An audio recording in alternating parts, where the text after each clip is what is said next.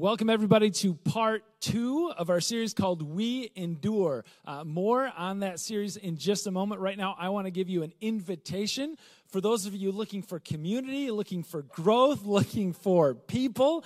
I want to invite you to join a small group today. You can find that most easily by texting 94000, encounter groups, all one word. That's all one word. Text to 94000 and start doing life together today. Now, we're in part 2 of this series. That kind of implies there's a part 1. We kicked it off last week by taking a look at the biblical book of 1 Peter. And we talk about how this book is really an endurance book, his encouragement to the people, to the exiles, to endure. And today we talk about what I think is one of the most important sub-passages within that book. It's how in the world that we are going to endure together in love. How do we endure in love is the question today. I mean, this question right here, this has the power. This can change our church, change our community, change our world that we so badly needed. But how do we endure in love? I don't want this to be just kind of a thought exercise without any practical application, without any legs on it. So if you could be brave with me today and think about somebody in your life, somebody around you, hopefully not somebody who's sitting right next to you right now, but think about somebody who's difficult to love. Because it's easy, isn't it, to love somebody that's just like you, or love somebody who's really easy to love somebody who can offer you something in return. That's not really like love, though. So think about somebody with a trait, or think about somebody who's very difficult to love. Maybe it would help to think about somebody who's maybe unkind. Somebody who's difficult to love, maybe they're controlling. Somebody who's difficult to love because they post too much on social media, or maybe they post the wrong things on social media. Somebody who's judgmental is difficult to love. Somebody who's controlling is difficult to love. Somebody who pronounces it GIF instead of GIF is difficult to love. I get it. You know, for me, in all seriousness, the people that are most difficult for me to love are people that have either mistreated my children, or I have perceived that they've mistreated my kids.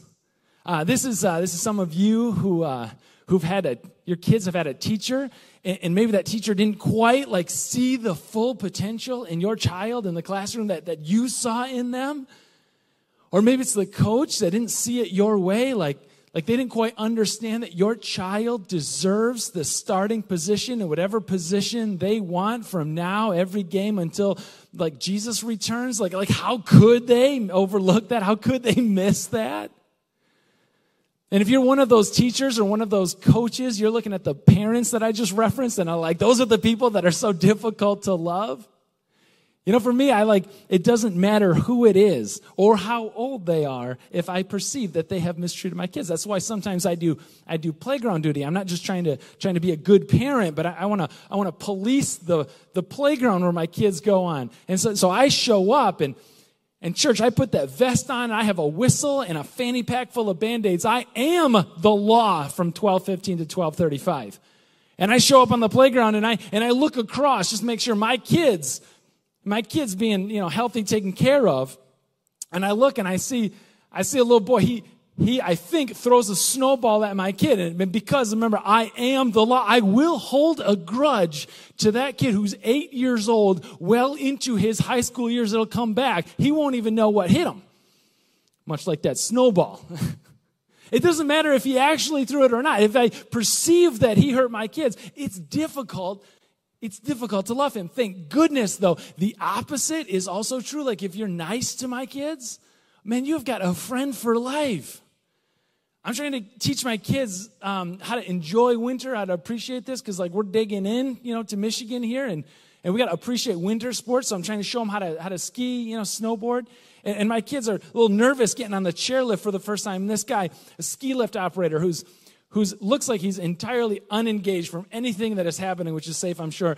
But until my kid gets up, she's a little nervous, first few times, getting on and hopping on. And just as it's scooping her up to go, he goes, "Hey, you did a lot better than I could." And she's just beaming. And so now there is a ski lift operator in Otsego, Michigan, who's got a friend for life. He's so easy to love, but if you cross my kids, even if I think you did, so remarkably difficult to love. Now, hopefully by now you've had that person that comes up, or the trait or the type of person that's just hard for you, not to like, that's irrelevant to this, but hard for you to love. And so we're like asking the question today, how do we endure in love for someone like that? And I'll tell you, the wisdom here is not going to come from me. The wisdom here is not going to come from, something that I came across earlier this week. The wisdom is going to come from God's wisdom in the biblical book of 1 Peter. So we're going to pick it up this morning, a couple verses where we left off last week.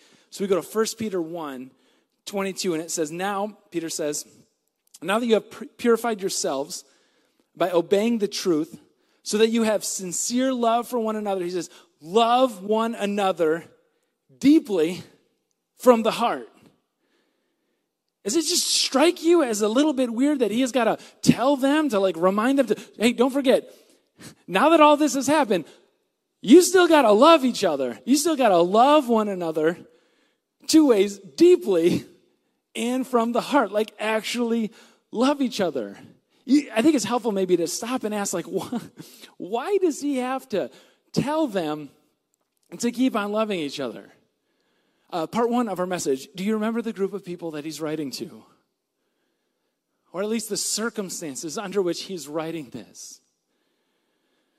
This letter is an open letter. It takes place about 35 years after the death and resurrection of our Lord. The Jesus movement, to borrow a phrase, is going viral in the most beautiful way. Love is changing lives. People are finding their identity and finding their hope in the life and love of Jesus. And they're gathering in these communities, and the world around, as it does, it doesn't understand it. And isn't it true? We fear what we don't understand. And so the people around did not understand this Jesus movement. Why is it that they love each other? Why is it that they lay their lives down for one another? It makes no sense. And we fear what we don't understand. And so out of their fear, they start hurting. And hurt people. And now the Jesus movements are the one who are being hurt. And the persecution ramps up. The world around looks at them and says, you guys are gathering in these communities. You're calling each other brother and sister, and that's just weird. And then you have these love feasts, and that's weird. And you talk about eating and drinking the body and blood of Jesus, and that's weird. And we don't get it, and quite honestly, we don't like it. And so just get out of our neighborhood. Get out of our city. I don't want to see you. You remember last week we said the people that he's writing to, they're currently living in cities, living in countries, not their own. And they're not tourists, just passing through for a little while and then going to be returned home. They're not immigrants who are going to make a permanent new home in that place. They're exiles. They are stuck in a land that is not their own for an undefined, undetermined amount of time. And they have an opportunity now to dig in and to change it and to bless it. Right now, they're looking at cities and communities that they had to leave behind. They're looking for jobs and businesses that they had to leave behind. Neighborhoods, family members potentially, friends and loved ones that they had to leave behind because of fear of losing their life. And when they had to choose between their communities and their businesses and their families in that area or their faith, they chose the faith and they took it with them. And because hurt people, Peter wants to remind them, the scattered exiles wherever they are, because you were hurt, this does not let you off the hook from loving one another. I just need to remind you to love one another. with the events of a week and a half ago and the images that we all saw on our screens and in the headlines, where you've got a mob riot storming the Capitol, pictures of shattered glass, police officers vastly outnumbered being chased through those storied halls of our nation's Capitol building. It hurt. And we need to be reminded the words of Peter to say, listen, hurt people. And Peter says, do not forget, hurt does not let you off the hook of loving one another. I implore you to love one another. I think the reason why he goes there is because love isn't the natural next step. Hate is the natural result of hurt. And so we gotta reach for an emotion, or we gotta reach for a response.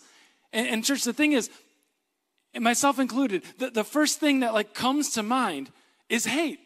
Hate is natural. What's supernatural is love.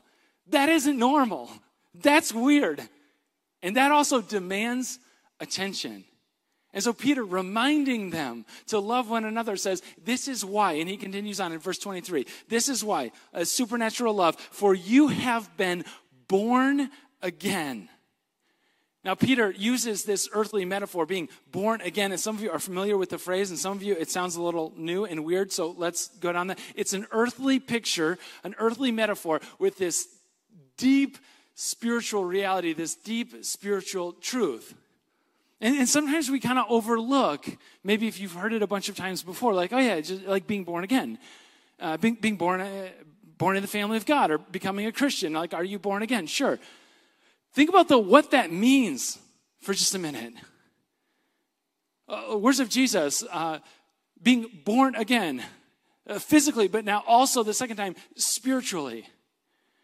When you're born, it marks your emergence of a new life into the world. And the born, don't they, tend to take on some of the traits of their parents, for better or for worse. But here you think about things that are born. Children become and are born the traits of their parents. Puppies are born and they take on the traits of a dog. Calves are born and they grow up and take on the traits of a cow. A Joey is born and it grows up and takes on the traits of a kangaroo. A whelp is born and grows up and takes on the traits of a coyote. I spent way too long this week looking at pictures of baby animals. We could do this all the time. I called it message research. It was adorable. But anyway, the point is though, animals grow up, we grow up, and we take on the traits of those that gave us that birth. And now he's saying, you were born not just to your earthly parents, but you were born to a heavenly Father. And so it is now the supernatural order of things that you would grow up and take on the traits of your Father in heaven. And that you would love in a way that he would love. It's the supernatural, natural next step. The best way to picture this, I came across this story. Paul Cedar tells it. He was visiting his dad at Judson College, which is on the Fox River in Illinois. And his dad is in the athletic department, and he goes and visits his office, and he's hanging out like he typically did several days. And he would look out his dad's office window, and there was a guy by the river feeding ducks. And the thing about it is that the guy was out by the river feeding the ducks every day. And it didn't matter if it was June or January. The guy in the bitter cold was out there feeding the ducks. Only in January, when the river had frozen over, he would also have a shovel, and he would cut out holes out of the bank of the river so that the ducks could go in and out and could get something to drink while he fed the ducks. And so Paul asked his dad, what is the deal with the guy feeding the ducks every day? Rain or snow? Sun? Hot, cold? His dad said, it is the strangest thing. I've noticed that too. And so it got to me. I went and I asked him, why the ducks? And he said that he was a Vietnam War vet. And he was marching with his unit through a marshy field when he came under attack. There was an ambush. And he suffered extreme casualties. In fact, every single person in his unit got hit, was shot, and went down, except him. He could see the lay of the land. He knew what was coming next. And so even though he wasn't, he pretended like he got shot, and he went down too, knowing he was so outnumbered, and just hoping for the best. Except for, in this case, the best didn't happen. His ambushers came through in a very, very thorough job, was going through, and they were putting one shot in each of the bodies as they went through that field, just to be sure. And he knew they were just to be sure because of somebody like him pretending, and he's got his face buried in the mud in the field, and he could just cringe at each shot rings out, knowing what it means coming up for him. And when he thought that he was going to be next, he heard some ducks quacking overhead, and his ambushers got distracted with the ducks and chased after them and started shooting them. And he said at Judson College by the river in Illinois that day, I love ducks. I love because I live. And isn't that like where we all are right now? We love because we live. Peter reminds us that you were born a second supernatural time. You were born to a Savior who would give up his life, who would suffer the punishment and the penalty that you and I, that we should have suffered. And in exchange for us handing over our guilt and our shame and our fear, in exchange of all of that, he gives us grace and he gives us mercy and he gives us life, eternal life. How could I not love after something like that? I mean, after all, I love because I live. That's an initial love. Initial love, being born into love. But enduring love is this. Peter continues on in verse 23. Not born again, not of perishable seed, but of imperishable, through the living, enduring Word of God. We endure in love, not just being born into that love, being born into the family of God, taking on the traits of our parent, God in heaven, living and loving like him. We endure in love by the Word of God. What does the Word of God say about love? There's a lot in here. It's a very long story from cover to cover. In case you've tried to do one of those Bible in a year programs, it's January. You're not too late. You can still catch up, jump in. There's a lot in there. There's a lot of commands in there. There's a lot of instruction in there on how to live and how to love. How do we? How do we live? How do we endure? Jesus, one time, he sat his disciples down around this table, and he just, towards the end of his life, the end of his ministry, and he knew, you get the sense, he knew what was coming up next. He had predicted it already. And he told them, he goes, guys, everything boils down to this. John 15, verse 12. A new command I give you. And they're going, oh, come on, a new command? There's 635 commands already. That includes the top 10 commands. We're supposed to memorize all of these. Rabbis used to walk around with shawls around them and tassels and knots tied onto the end. 635 little knots tied onto the end of those strings just to remember each one of those commands. Don't let any of them slip. And now you got this rabbi who's giving us a new command. A new command? What are you going to give me? A new command I give you. Love one another. Except for the way Jesus says it in the context that he says it of the whole Bible, It's really not a new command at all. It's a new way of saying an old command, that every other command sort of was supposed to fit under that mega command, that macro command the entire time, to love one another. That's all of it. Elsewhere, Jesus was asked, hey, because of all these commands, the 635, the top 10 commandment lists that are carved into stone, because there's so many instructions, because there's so many laws, Jesus, which one do you think is the best one? Which is your favorite command? Which is your top command, your top law? And he says love. The top command, it's really the bottom command, the middle command, all of the commands all together. It's just they're all different kind of expressions of this one meta command to love God and to love your neighbor as yourself. Just the new command I give you is just, if you need a simple way, an agitatingly simple way to boil everything down, is just this: just love one another. Love God, love people, love one another. It's infuriating, isn't it? That everything could be boiled down to just that. It's far too simplistic. Jesus, you had no idea everything that we're putting up with. You have no idea the context. Maybe not. Just love each other, would you? Just love each other.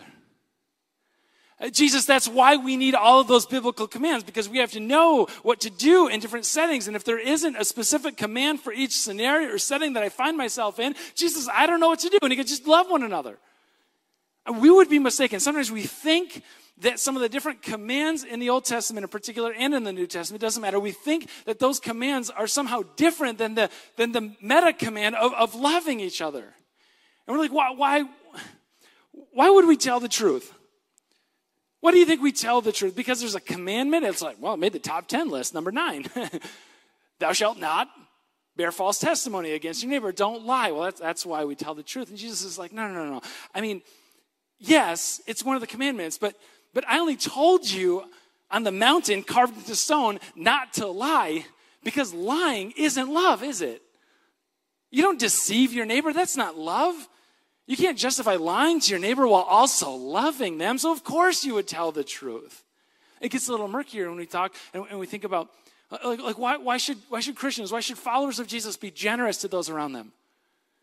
I mean, there's not like this explicit command, yeah, generous, and I don't know exactly what that means or what it doesn't mean. And then we start to like make up these constructs, like, well, I think, if I'm generous and I give $1, that somehow the universe or God or whatever label that I'm going to put on it is going to come around and pay me back 10 on my 1, and I'm going to come out blessed and ahead at the end. And Jesus is like, come on, no. It's far more simple than that. You're generous with somebody because your generosity helps them.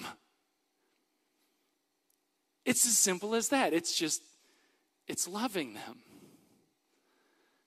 Do you need a commandment not to steal? I mean, we've got one, but no. It's not loving. What does love mean? A question for us to ask as head into this week, church, head into any week, it really doesn't matter. What would love have you do? I mean, you can apply that one simple question to any scenario. Telling the truth, stealing, generosity, being kind to your neighbor, even those that are perceived to have mistreated your children. What does love require? What would love have you do? How would love have you respond? Like I said, it sounds agitatingly simple. But consider this for a moment. That when your heavenly Father answered that question, it cost his Son his life. It's infuriatingly simple, but when your Savior answered that question, what would love have me do? It cost him his life. If we could do this, if we could love one another, especially today, and then tomorrow, and then this week, this month, this year, if we could just get this one thing, What would love have me do? How would love have me respond? Can you imagine? Can you start to see how our church and our visions among our communities can start to look different? Can you see, can you imagine? You know, if you're watching this and you're a follower of Jesus, you don't have to imagine, because you are the fruit of somebody else answering this question in the affirmative. What would love have me do? And our faith is what is the result of all of that. Those exiles who read these words to love one another and took it to heart changed the world. And you and I, and our faith is a result of all of that, of answering that question. What would love have me do? It was around 135 AD. So maybe another 60, 70 years after this was written, Emperor Marcus Aurelius is managing as the plague sweeps through. A lot of historians believe that this is maybe the first sighting of the smallpox plague in the Western world, but we're not really sure, and it didn't really matter. What we do know is that countless people lost their lives. I mean, the best guess is something like a quarter to a third of the Roman Empire's population died. And it lasted, we think a year lasted 15 long years. And they had no idea in the beginning, in the middle, how this is all happening. As it began to end, they thought, I'm glad that would never happen again. The next generation, about 100 years later, it started up again. And maybe it was the same disease, maybe it was something different, but it didn't matter because people were getting symptomatic and that people were dying. But there was something different this time, is that they noticed something. They noticed that if they were around somebody who was sick, if they were around somebody who was contagious, they would get sick and that they would get contagious. And if they died, then probably also I would die later on. And so they recognized this contagion and they started keeping their distance. And the culture and the custom of the day was that if somebody became sick or symptomatic, they weren't allowed to try to push through it and be nursed back to health. No, just the opposite. In order to protect themselves, those people would be thrown out on the street with the other dead and dying. And there was this peculiar group of people that wouldn't stand for it. And said, at great risk to my own health and bodily harm, I'm gonna stick by my loved ones and I'm gonna care for them. And I'm going to nurse them. And with basic medical intervention, we're talking about food and water and blankets when they're too sick to eat or drink on their own or get up on their own. They cared for each other. And they cared for many of their neighbors who were sick as well, who weren't a part of the church. And lo and behold, a lot of them didn't die. A lot of them got better. And the funny thing about it is, the peculiar thing about this, from a historical perspective, is that people wrote about this as if they were faith healings that God intervened. Because they would care for the people, they would also pray for the people. Maybe it was a faith healing. I don't know. As a pastor, I'm not going to write that off. As a Jesus follower, I am not going to write that off. But I can also see how in the face of fear, of death, and illness, caring for somebody who is sick is a supernatural kind of love. From people who chose a response that did not come naturally, but they were born to a Father in heaven, and they started taking on the traits of their Heavenly Father. And many of those people who recovered told their friends and told their neighbors about the people who stayed behind and cared when nobody else would. When others were being thrown on piles of dead and dying, they were given water and food and blankets. And the neighbors who weren't believers became believers. And it was these exiles who took the words to heart of loving one another and telling their neighbors and caring for their neighbors, and it changed the world. And it changed the empire. It changed the West. And if you are a follower of Jesus, there's a solid chance that you could trace your faith line back to some of these people who simply asked the question, but what would love have us do? And answer it earnestly. And so whatever you are facing, whoever it is that's so remarkably difficult to love, don't look for a verse, a chapter, other than just this one. New command I give you, Jesus says. It's infuriatingly as simple as this. Love one another. And so, God, we ask that you would give us the eyes and the heart to love one another. God, as you have loved us and have given yourself up for us, you have shown us the depth of what the answer to that question could be, that we would love, even self-sacrificially. God, I pray that as we worship together and as we sing, that we would declare that we no longer belong to ourselves. We belong in body and in soul, in life and in death, to you, Jesus Christ. May we be available for whatever it is, however it is, that you would have us answer that question. What would love have me do this week?